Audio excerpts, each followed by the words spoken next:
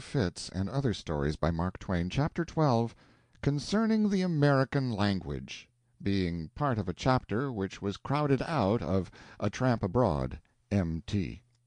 There was an Englishman in our compartment, and he complimented me on what? But you would never guess. He complimented me on my English. He said Americans in general did not speak the English language as correctly as I did.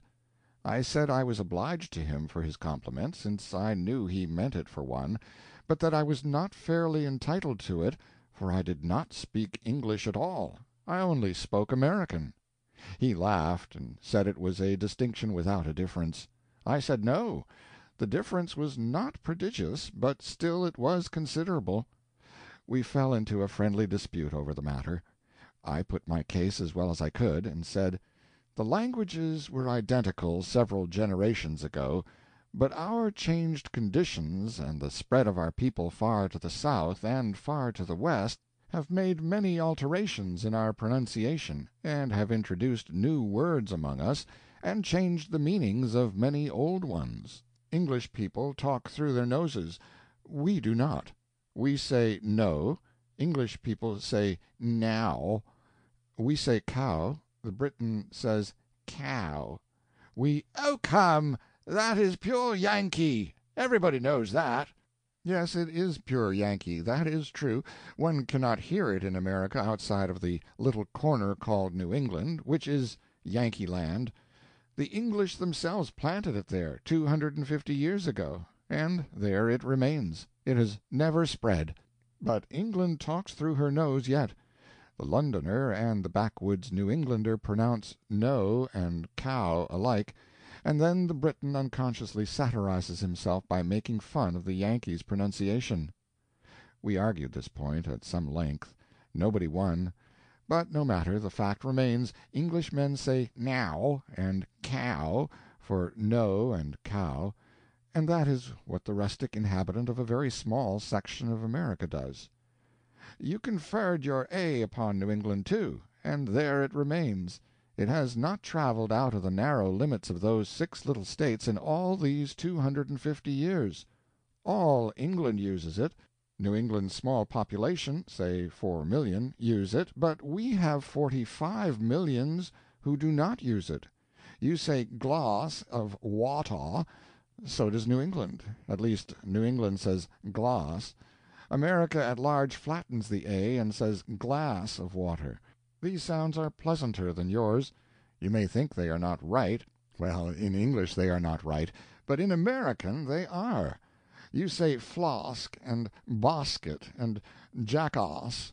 We say flask, basket, jackass, sounding the A as it is in tallow, fallow, and so on. Up to as late as 1847 Mr. Webster's dictionary had the impudence to still pronounce basket bosket, when he knew that outside of his little New England all America shortened the A and paid no attention to his English broadening of it. However, it called itself an English dictionary, so it was proper enough that it should stick to English forms, perhaps. It still calls itself an English dictionary today, but it has quietly ceased to pronounce basket as if it were spelt bosket. In the American language the H is respected. The H is not dropped or added improperly. Same is the case in England. I mean among the educated classes, of course. Yes, that is true. But a nation's language is a very large matter. It is not simply a manner of speech obtaining among the educated handful. The manner obtaining among the vast uneducated multitude must be considered also. Your uneducated masses speak English, you will not deny that.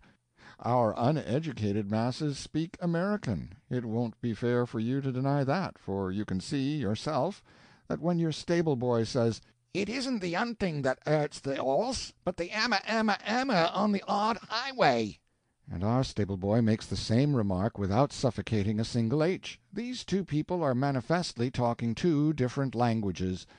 But if the signs are to be trusted, even your educated classes used to drop the H.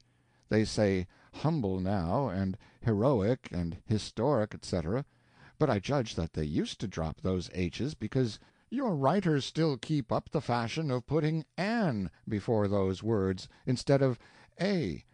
This is what Mr. Darwin might call a rudimentary sign that as an was justifiable once, and useful when your educated classes used to say humble and heroic and historical. Correct writers of the American language do not put an before those words. The English gentleman had something to say upon this matter, but never mind what he said. I'm not arguing his case. I have him at a disadvantage now. I proceeded. In England you encourage an orator by exclaiming, "Hear, hear!" We pronounce it "here" in some sections, "here" in others, and so on, but our whites do not say "heah," pronouncing the a's like the ah of ah. I have heard English ladies say "don't you," making two separate and distinct words of it. Your Mr. Burnand has satirized it, but we always say "don't ya." This is much better. Your ladies say, "Oh, it's awful nice." Ours say, "Oh, it's awful nice." We say 400. You say 4, as in the word or. Your clergymen speak of the Lord, ours of the Lord. Yours speak of the gawds of the heathen, ours of the gods of the heathen. When you are exhausted, you say you are knocked up. We don't. When you say you will do a thing directly, you mean immediately. In the American language, generally speaking, the word signifies after a little. When you say clever, you mean capable. With us the word used to mean accommodating, but I don't know what it means now. Your word stout means fleshy. Our word stout usually means strong. Your words gentleman and lady have a very restricted meaning. With us they include the barmaid, butcher, burglar, harlot, and horse thief. You say, "I haven't got any stockings on." I haven't got any memory. I haven't got any money in my purse. We usually say, "I haven't any stockings on." I haven't any memory. I haven't any money in my purse. You say, "out of window." We always put in a "the." If one asks, "How old is that man?" the Briton answers, "He will be about 40." In the American language we should say, "He is about 40." However, I won't tire you, sir, but if I wanted to I could pile up differences here until I not only convinced you that English and American are separate languages, but that when I speak my native tongue in its utmost purity, an Englishman can't understand me at all. I don't wish to flatter you, but it is about all I can do to understand you now. That was a very pretty compliment, and it put us on the pleasantest terms directly. I use the word in the English sense.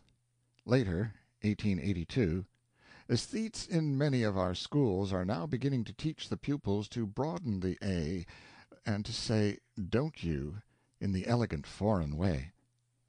End of chapter 12.